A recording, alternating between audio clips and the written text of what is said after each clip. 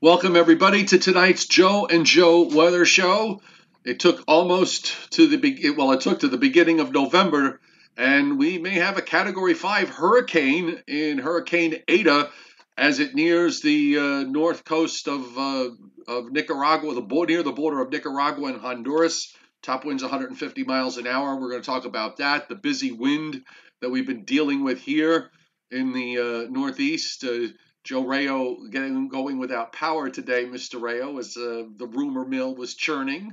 It wasn't so bad because literally 5 minutes after the power went out, I saw rushing down my street a truck from NYSEG with the lights flashing. So apparently they had a pretty good idea as to where the power had gone out, or they were roaming around in the vicinity. So we got power back about 20 minutes later. So thankfully, we did not have to wait a long time. I can tell you, my brother in law, who lives in Broadheadsville, Pennsylvania, called this morning around 9 o'clock or 8:30 and said that his electric company said they weren't going to get power back until 8 o'clock this evening. So who knows? Maybe he's still in the dark. But thankfully, we got the power back. Thankfully, we're here live with you, Joe, and hopefully we will not be Yeah, losing we're live. Yes, yes. Yes, exactly. And of course, the Joe and Joe Weather Show is brought to you by Omni True Value Hardware in West Babylon, New York, 1226 North Wellwood Avenue in West Babylon, 631 756 1125. They are Long Island's largest rock salt provider, so you're going to want them handy during winter storms when they happen this winter. And it's not just rock salt, but mag, ice melting pellets and flakes, Petalo premium snow and ice melter, biomelt, geomelt, spreaders, shovels, snow blowers, you name it. That's 1226 North Wellwood Avenue, West Babylon, New York. And again, the number is 631 756 1125. Best prices in town, omnitruevalue.com. The only thing that's missing from that advertisement is the reporter standing in front of that big pile of rock salt, because you know Oh, that I, every I time there's I have a video. It's on Facebook if you want to see it of a reporter standing in front of the rock salt. about me standing in front of the rock Oh, were salt. you in front of the rock salt? Yes, Yeah. they Well, got that's a the lot of standard rock thing. salt. They got a Whenever we, lot of rock salt there. So, I mean, that's the standard thing. Whenever there's an impending snowstorm, and it doesn't even have to be a big snowstorm, but the assignment editor always sends somebody out to the local, like Omni, for example, to stand in front of the rock salt and tell you this is all going to go on the roadways beginning later time, all right. that kind of stuff. Well, It's standard. I'm just gonna tell you that one of the big surprises when I went there, and I think you would love this. The owner of Omni, Judine Federici, she's an avid toy collector of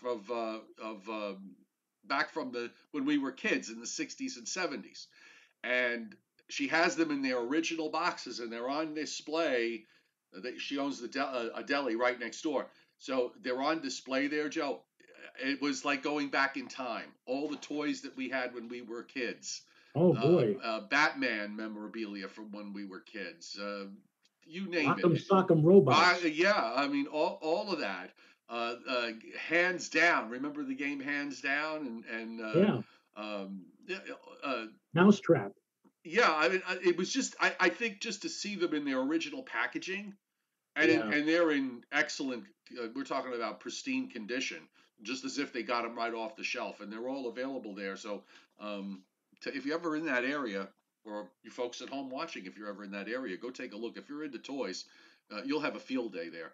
Was it Um, didn't there was there an episode of Seinfeld where he was dating a girl who had a whole collection of toys in mint condition, and she wouldn't let Jerry play with them, so Jerry ended up bringing turkey and wine and knocking her out with tryptophan and overindulgence of wine, oh, and so here she is like this, and meanwhile George and Elaine and Jerry are playing with GI Joe the tasty bake oven, and it's funny. yeah. I get it. I totally get it.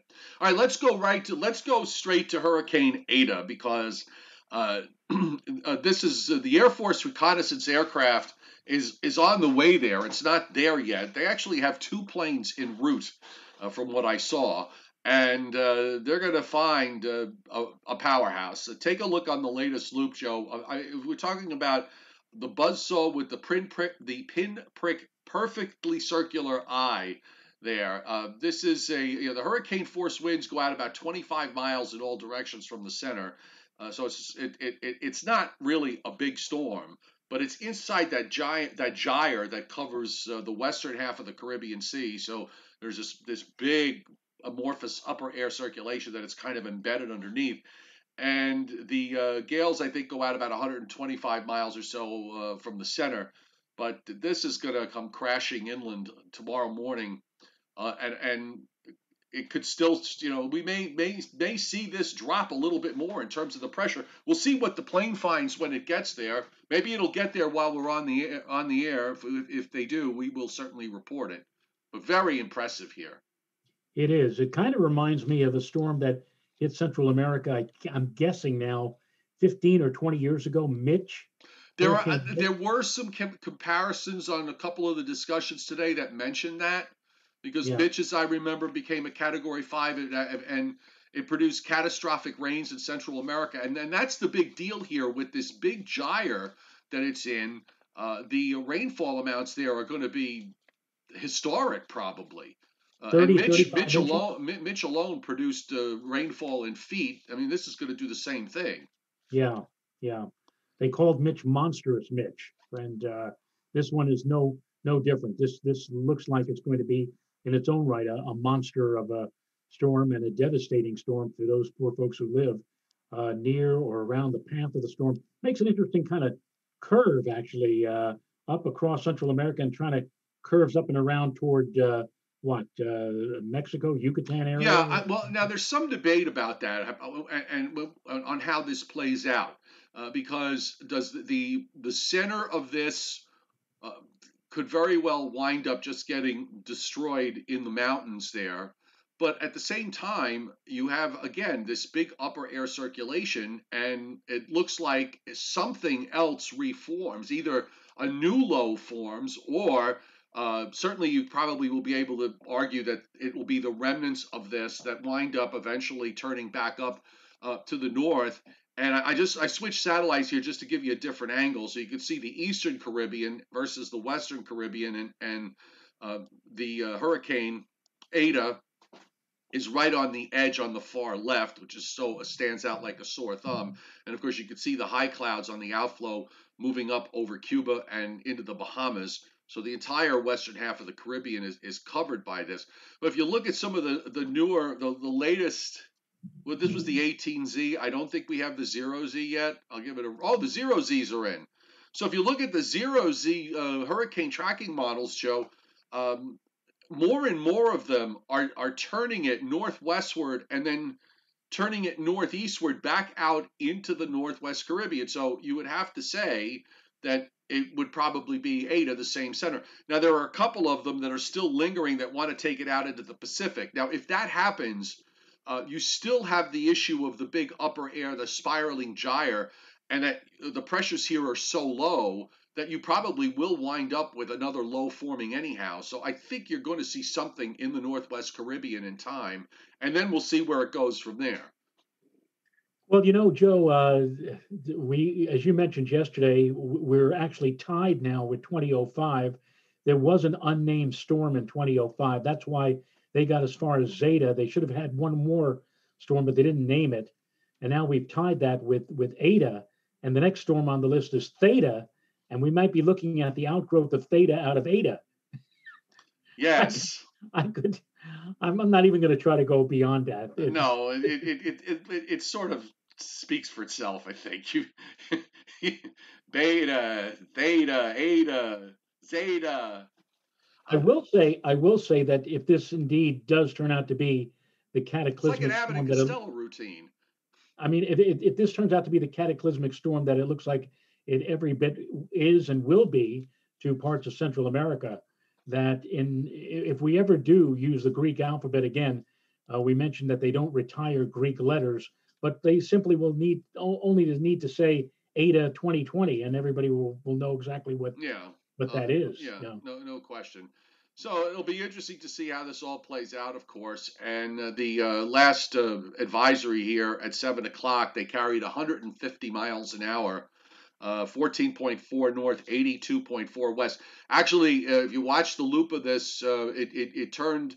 It's been moving steadily west, but late this afternoon, it made a decided turn to the west southwest. So it's moving instead of moving at about 270 or 275, it's moving more like 250 or 255. And again, there's not much left here of open water before it comes onto the coast, which it will do sometime tomorrow morning. Maybe it'll be as far as late as maybe 11 or 12, 11 o'clock or 12 noon. But in the meantime, conditions, unless it goes through an eye wall replacement cycle, which of course could happen at any time, it's just a matter of how deep does it get, how intense does it get before it does it. And the official forecast weakens it to a depression slash remnant low, but the Hurricane Center's buying the idea of a gradual turn to the northwest, to the west northwest, and then eventually to the north and northeast, back out into the northwest Caribbean sometime on Friday and going into this weekend. So this is moving so slowly, Joe. This is going to be around for quite a while.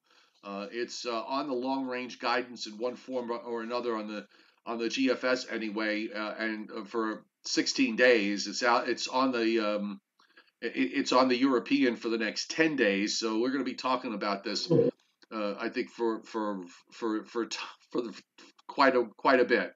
And why? And since we don't have any other weather impacting our area, because we're going to go exactly the opposite in terms of the overall pattern. But before we go to start talking about what's going on here, I just want to bring up just some maps of the model with regards to Ada, uh, and there. And by the way, Ada used to be what we remember the old Ada before before the NAM. We had the Ada model, Right. right? So Right. it's a good thing we don't have it now, because then we'd be looking at the Ada to see what Ada is going to do. But Yes. you see, it moves inland on the GFS, and kind of loses it. It still shows a low there as it moves towards Belize, and then it emerges in one form or another. But notice how broad you have this.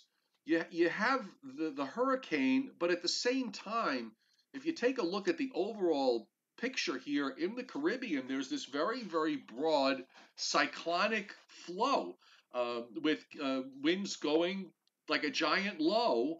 And you just, if instead of watching where the low is, if you look at the streams of precip, you can see that there's turning virtually everywhere in the western half of the Caribbean Sea. That's the gyre that we're talking about.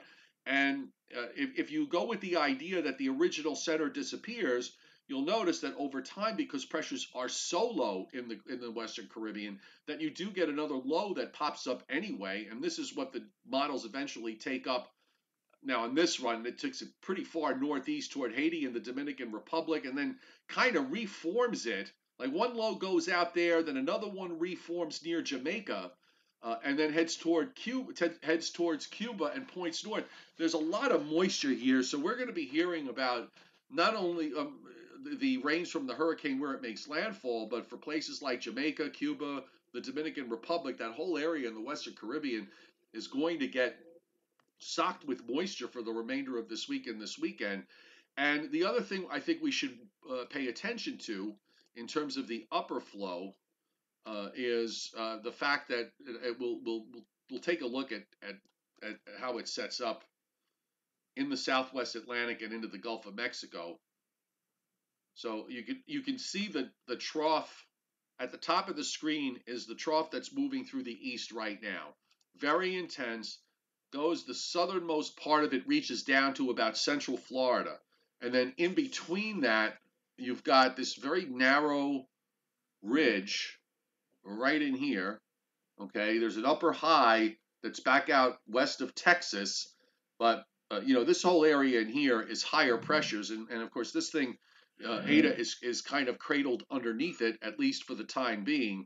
But moving through time, when we take this forward, you'll notice the trough pulls out, And now you've got mostly high pressure to the north. So that's why this thing is going so far south, because you've got this ridge that goes from the southwest Atlantic back into the western Gulf and into Mexico.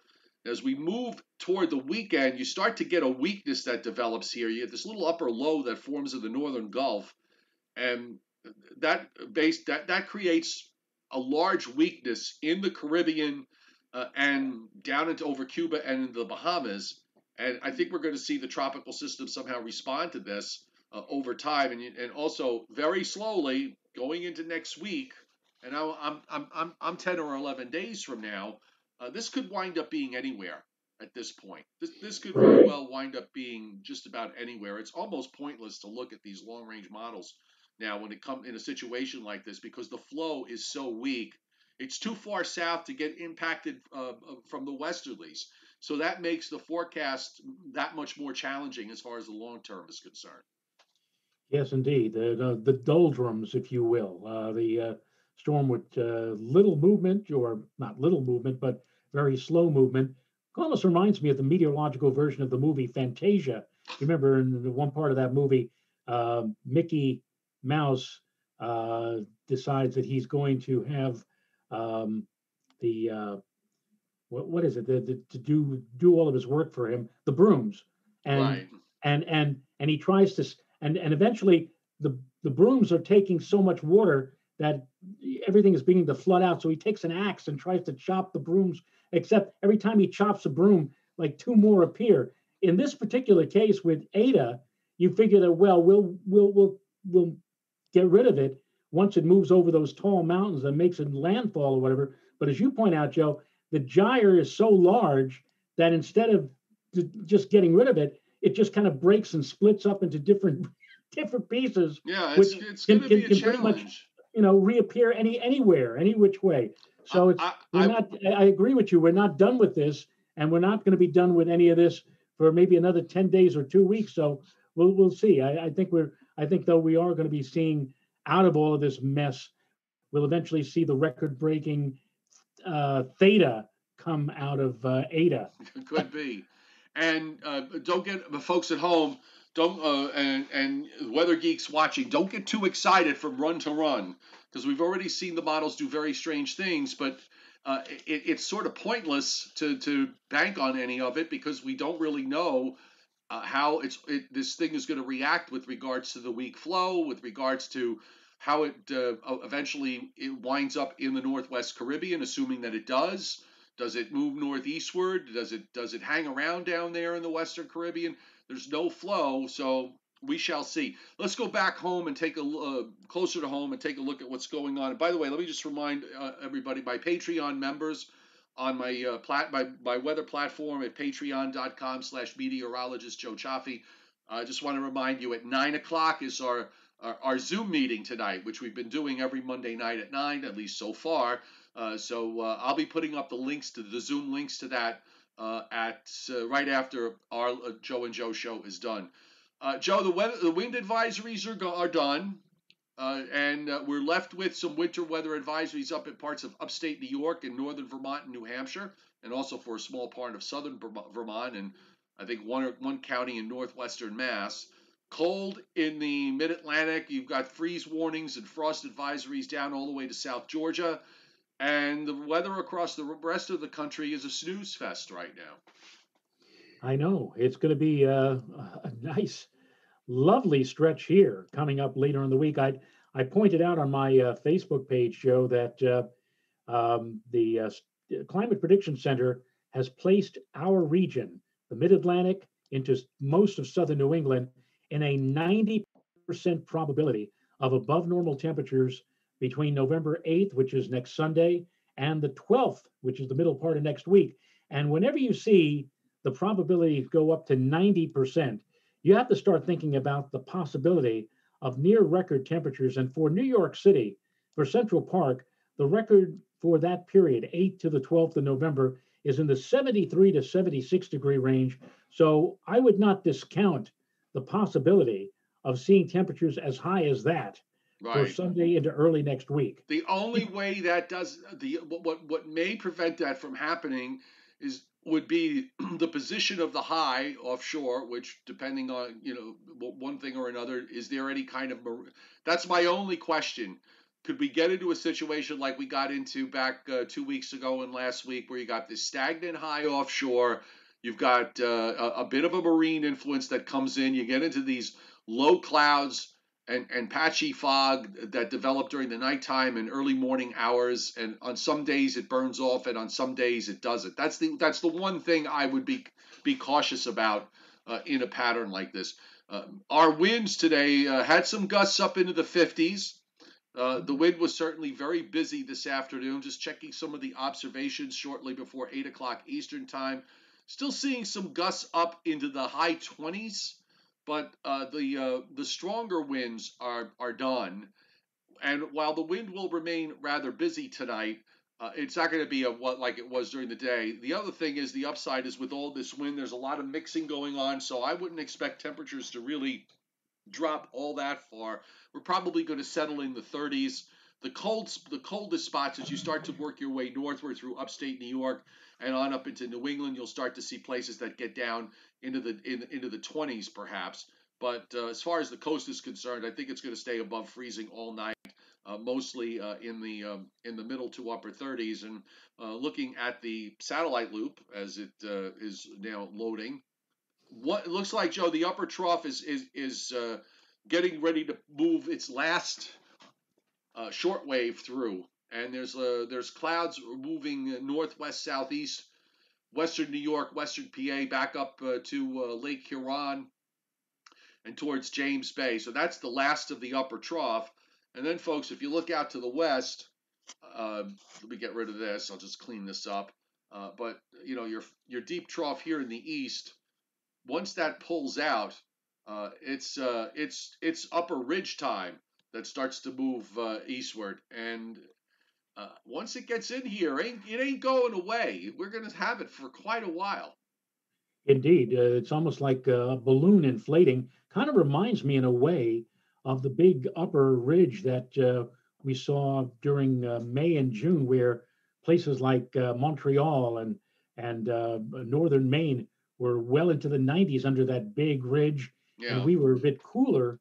And it seems, Joe, that especially the GFS really wants to inflate that ridge over upstate New York and central and northern New England for Sunday and early next week. And that may very well be why the Climate Prediction Center is so confident in going 90% above normal temperature wise for that same time frame. Right. So it'll be the places that get a west wind out of this that'll wind up probably setting records. If our wind here is more southwest, or south, I think we may struggle. I mean, we'll still probably make it up to the upper 60s and lower 70s, but I think anything beyond that, that might be the upper limit. Again, it's all going to be about the wind direction and where the high is.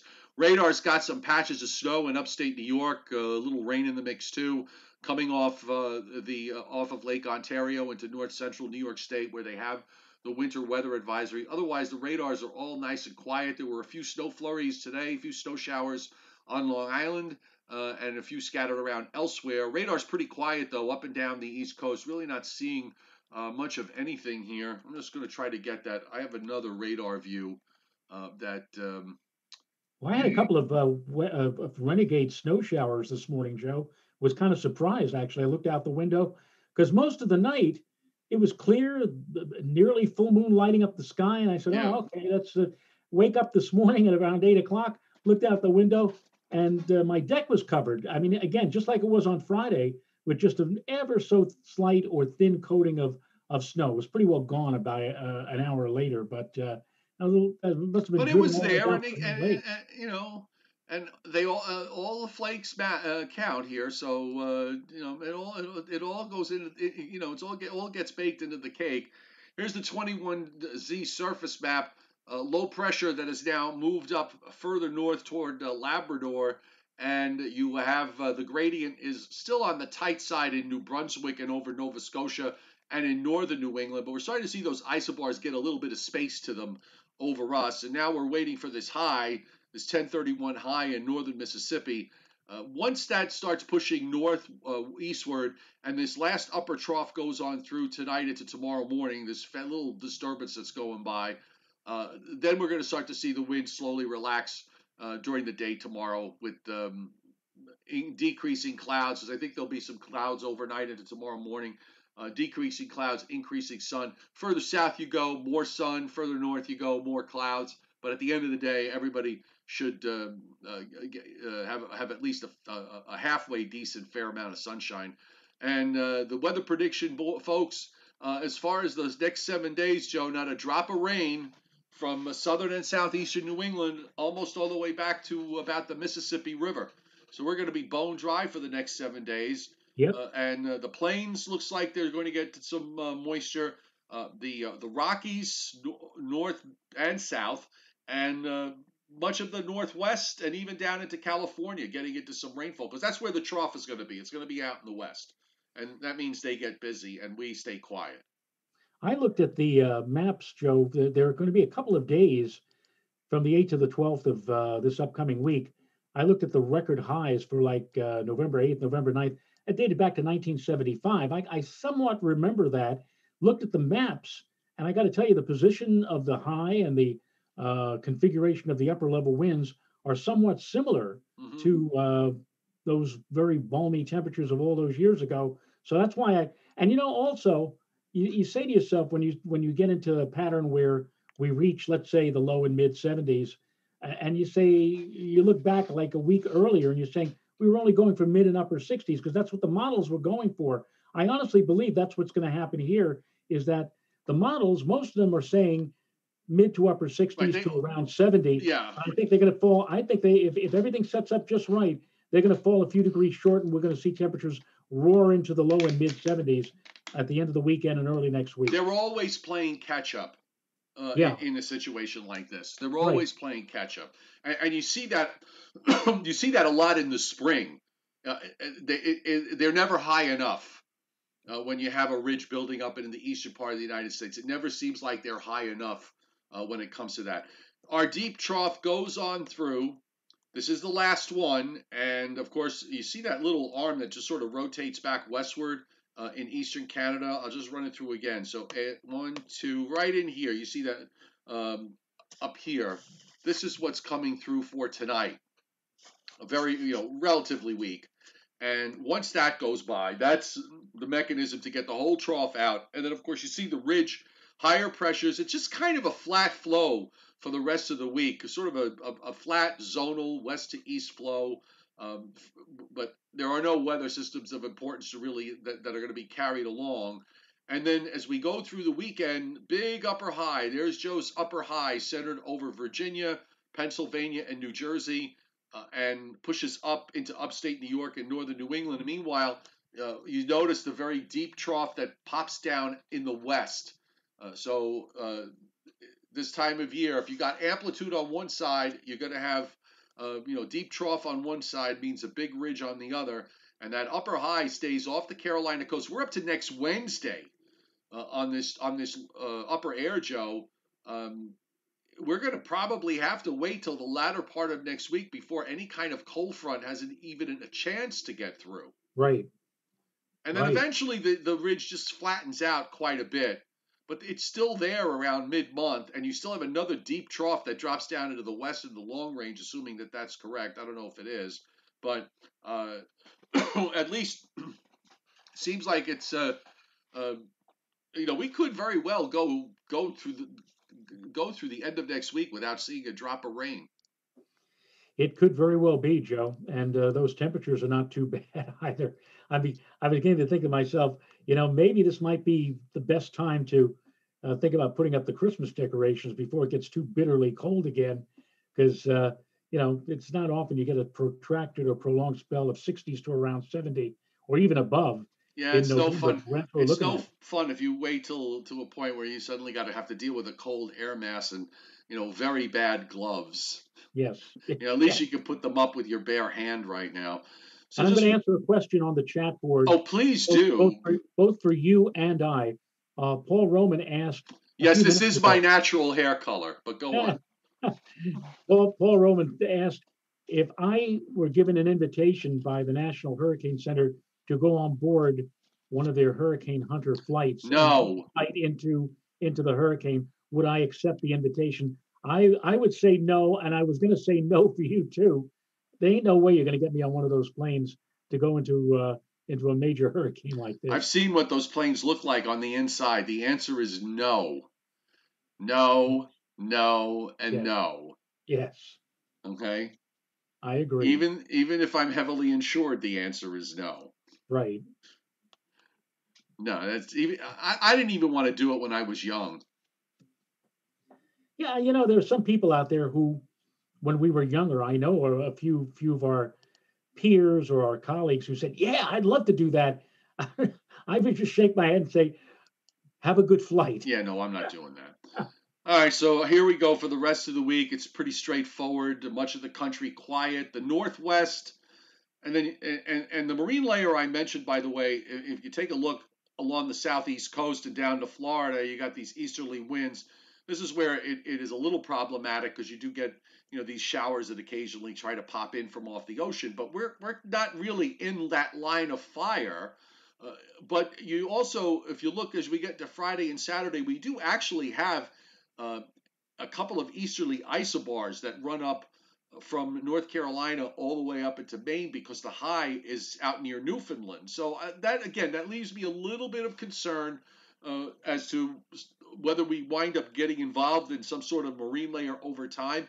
Over the weekend, it looks like high pressure is going to be right on top of us, so that might keep any marine issues out of the forecast. Might be a bit more problematic as you head down, say, to Delmarva, down into Virginia, North Carolina, but I'll worry about that when we get there. In the meantime, there's a low that comes out of the northwest, and there's going to be some snow in the northern Rockies at the end of the week. And that winds up the trough is so far west, Joe, that you take a low that goes from comes in Washington, Oregon to Idaho, and then it moves northeastward in through eastern North Dakota and heads up northward from there. I mean, that's how deep and how far left the trough is. So any fronts can't even have no chance of making it. Now the models have been telegraphing for early next week some kind of snow and ice event for the central and northern plains and maybe even into the northwestern Great Lakes. We'll have to see how this evolves over the next couple of days. But this particular run actually has not a half bad looking low running up in toward Lake Superior with some snow back to parts of the Dakotas and Minnesota. We'll see again. We'll see in the coming days whether that really does anything. You see Ada maybe or some form of it on this particular run, running into the Gulf of Mexico, and as we move out in the long range, just basically the remnant low moves westward and dissipates on this run. But again, as I said earlier, you have to uh, exercise a little bit of caution, actually exercise a lot of caution on every single run of the GFS in the long range. I'm always seeing Joe, go on. We've got our own 24/7 chat on Discord, which most you folks can be part of if you'd like. But the I they put up the folks they're all sharing maps with each other, and again you kind of look at one particular run and you see it do it one thing, and then you look at another run and you see it doing something else. There's just so many variables here in terms of where the troughs with the trough being in the west with this gyre with a category 5 almost a category 5 hurricane embedded in it. All bets are off in the longer term. I'm just going to wait to see what the models bring us down the road, and I'm not going to get too worked up about anything at the moment. But one thing that you would have to say, Joe, is that you say watch out for the GFS. The GFS, by far and away, of all the models, has done the best in terms of tropical cyclone projections. Yes, I totally agree with you on that. And the Yeah. fact that you're seeing these from run to run, you're seeing all these different outcomes shows you how much trouble the models are having anyway. They're going to have trouble regardless in the longer range because of the variability, but even more so here because you have all of this weird stuff going on. I'll call it weird stuff because what I mean by that is it's stuff that we really don't see very often. So, and the models don't either. So they have a tough time figuring out what in the name of God is going to happen out of all of this. Well, we'll see. You know, Yes, there are we shall see. a lot of people are asking a lot of questions about a lot of things that are going to be happening in the future. Not necessarily meteorology. Yeah, no, I understand that, Yes, we're not going there. we're not going there. Yes. All right, I think I got a Briller Jeopardy here somewhere. Yeah. Can I just say one thing about the chairman has been mentioning on um, the chat board the last several days about how this coming Wednesday is going to be Joe and Joe Appreciation Day, the second annual Joe and Joe Appreciation Day. If if he's referring to the fact that you know, last year when we were in our final day at um, Verizon FiOS One News, I think that was the 13th of November. Was that correct? Yeah, that sounds right. And I think that was the day that we had our last Joe and Joe physically together.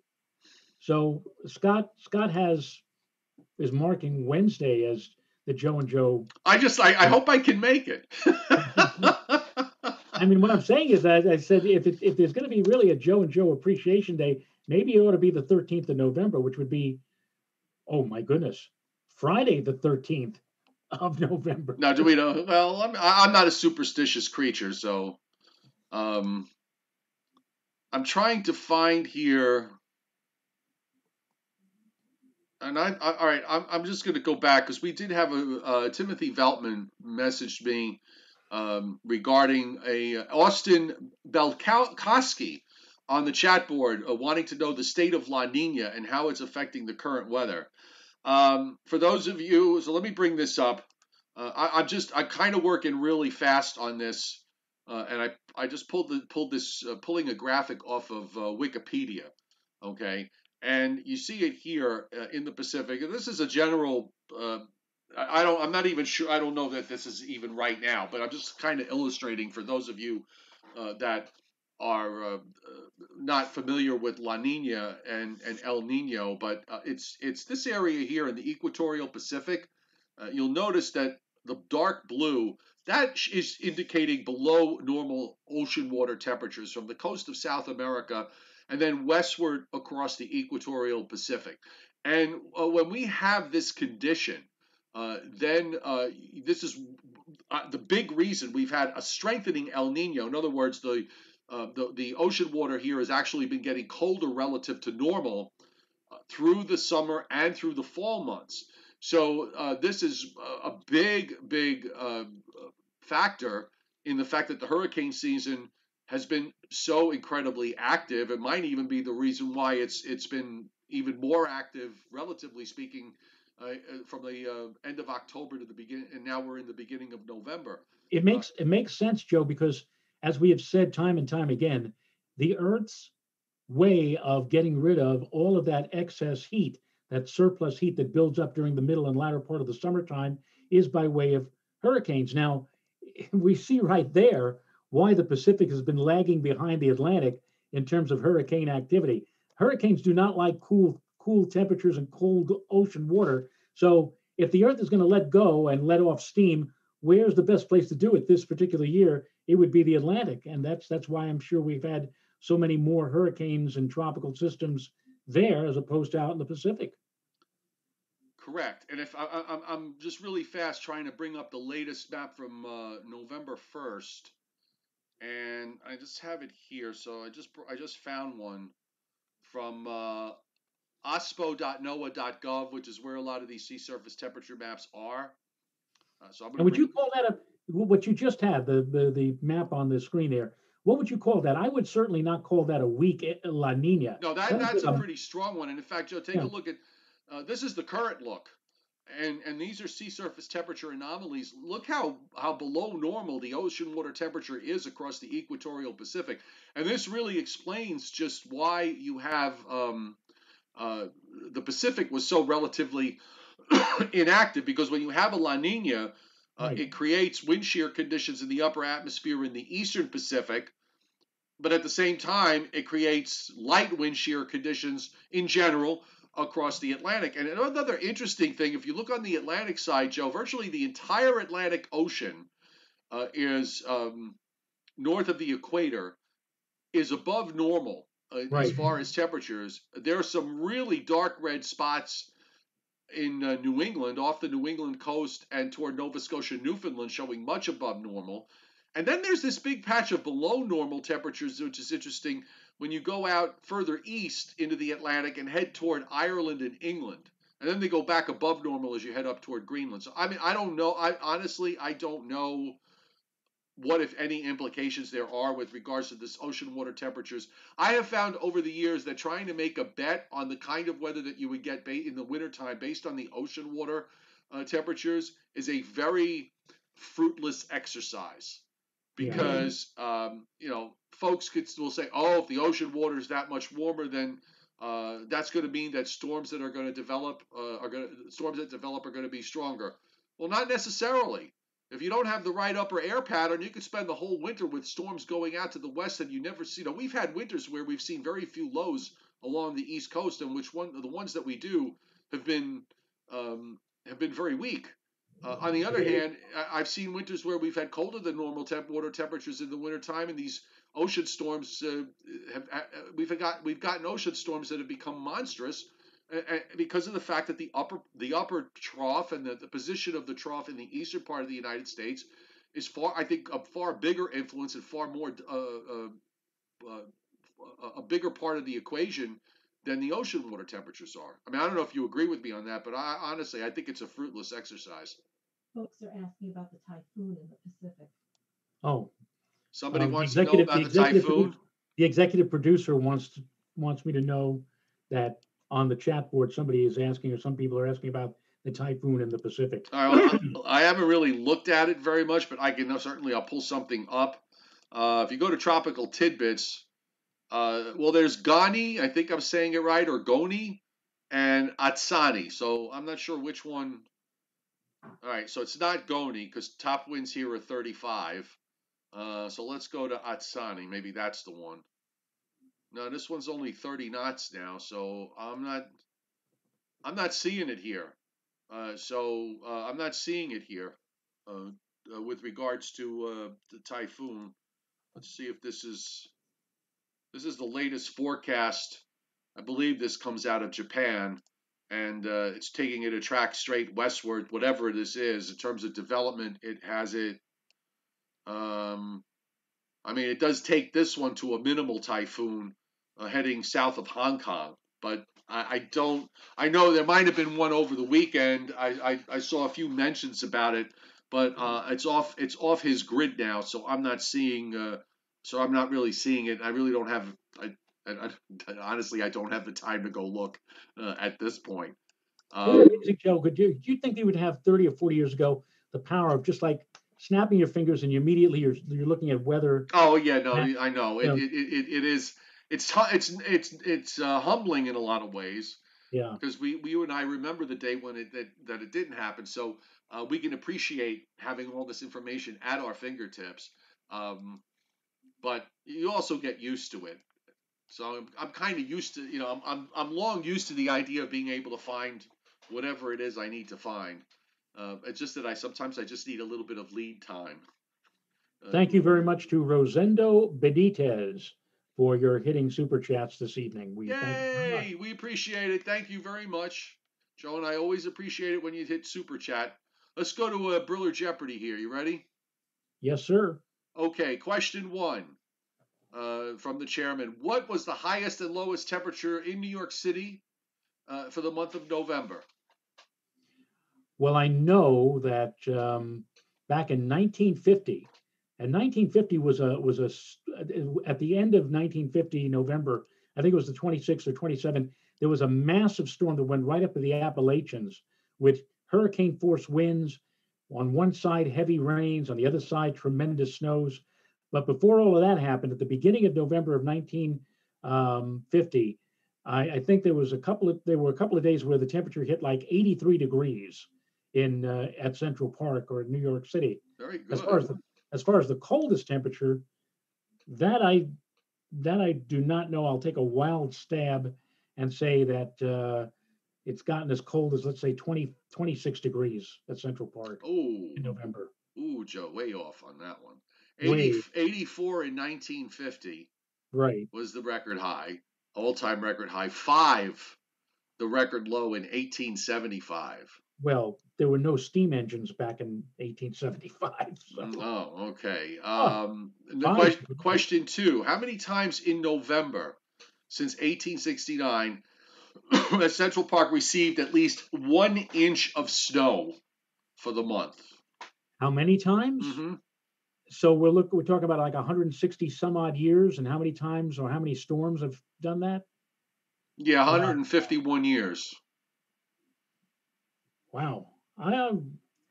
I'll say it's happened. I'll say it's happened at least 85 times. No, only 30 times. Really? Yes. And I think if you look back at the records, they're probably bunched up. Like in the 198 in the 18 late 1800s. Then there was a stretch where they didn't have very much, and then there was like an odd one that pops up here and there. And I don't know. It just seems like it's a once every 5 years or 6 years we wind up with an accumulating snow event in the month of November.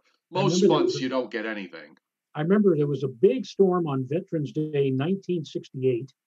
In fact, it was so bad that people ran off of they stopped their cars and ran off the Whitestone Bridge because the Whitestone Bridge was was going up and down, was vibrating. That's how strong the winds were. And then I remember there was another one in 1987. There was snow, and there was a Thanksgiving 1971. I think that was the last time that they didn't that there was rain and sleet and snow, and the balloons couldn't fly at all that year. My uncle Ron, who lived up in Mayopac at that time, had like a half a foot of snow. So yeah, those stand out, but Right. there aren't too many, major snowfalls in the month of November. Right. And the other part of this, the next part of this, how many times in November has the park recorded at least 5 inches? Of snow Yeah, in at November. least 5. Huh. There must be a date that I don't remember of recent. Well, I think this is like total Uh, snowfall for the month, though. total snowfall for the Right, at least 5. month. Well, I know that I mean the monthly average for November is like zero point 0.8, I think. Yeah, it used to be one So, inch. I don't know so what it's going to be on the new normal. So why don't we say I don't know, 1950? Did did we get snow? I think we got snow with that storm. I don't know if it was if we had a total of 5 inches for the whole month, but well, the so answer is 6. 6. Right, we've had it. It's happened 6 times since 1869. Okay. Okay. And if you look again, if you look at the records, a lot of it happened a lot prior to 1910. If you go 1910 and back toward Right. 1869, snow in November was actually a fairly regular phenomena. And the last one on November 15th, 1933, this happened, and it's the latest it's ever happened. The temperature got to 84 degrees. 80. 80 It's degrees. the latest 80-degree high. Okay. So November 15th, 1933. Wow. Okay. That's pretty good. Shocking, but Yeah. true. All right, let's call it a night. Again, I just want to remind my Patreon members on my subscription platform, Zoom. The links for Zoom will be going up as soon as we say goodbye here, and that'll start at 9 o'clock. The waiting room will be there. I will be going in and out for a little while, and we're going to start promptly at 9. So just look for that in a couple of minutes. And you have any parting things to say, Mr. Rayo? No, the only thing is that earlier we were talking about how neither you nor I would go on a Hurricane Hunter flight, and it was the question was then thrown out. Maybe Mrs. Rayo might want to go, and she basically said she would love to go, and called the two of us chicken. Well, she'll have to prep the plane first. He said, geez, I would go. Those guys are no fun. Yeah, no, I'm not doing that. No. And thanks, of course, to our sponsor, the Joe and Joe Weather Show, brought to you by Omni True Value Hardware, Long Island's largest rock salt provider. They're ready for winter. Are you ready for winter? Make sure you get all your winter weather needs filled at Omni True Value Hardware, 1226 North Wellwood Avenue, West Babylon, New York, 631-756-1125. So we will see you tomorrow night at 7 o'clock. Patreon members, 9 No, o'clock on Zoom. 7:30, I'm 7:30. sorry. Tomorrow night at 7:30. Old habits are tough to break. We're starting the Zoom video at 9 o'clock. So stand by for the links, folks. Thanks for hitting Super Chat tonight. That was, let me just check that again. That was Rosendo Benitez. Thank you again for hitting Super Chat tonight. We really appreciate it. All right, folks. See you later. Good night, everybody. Bye.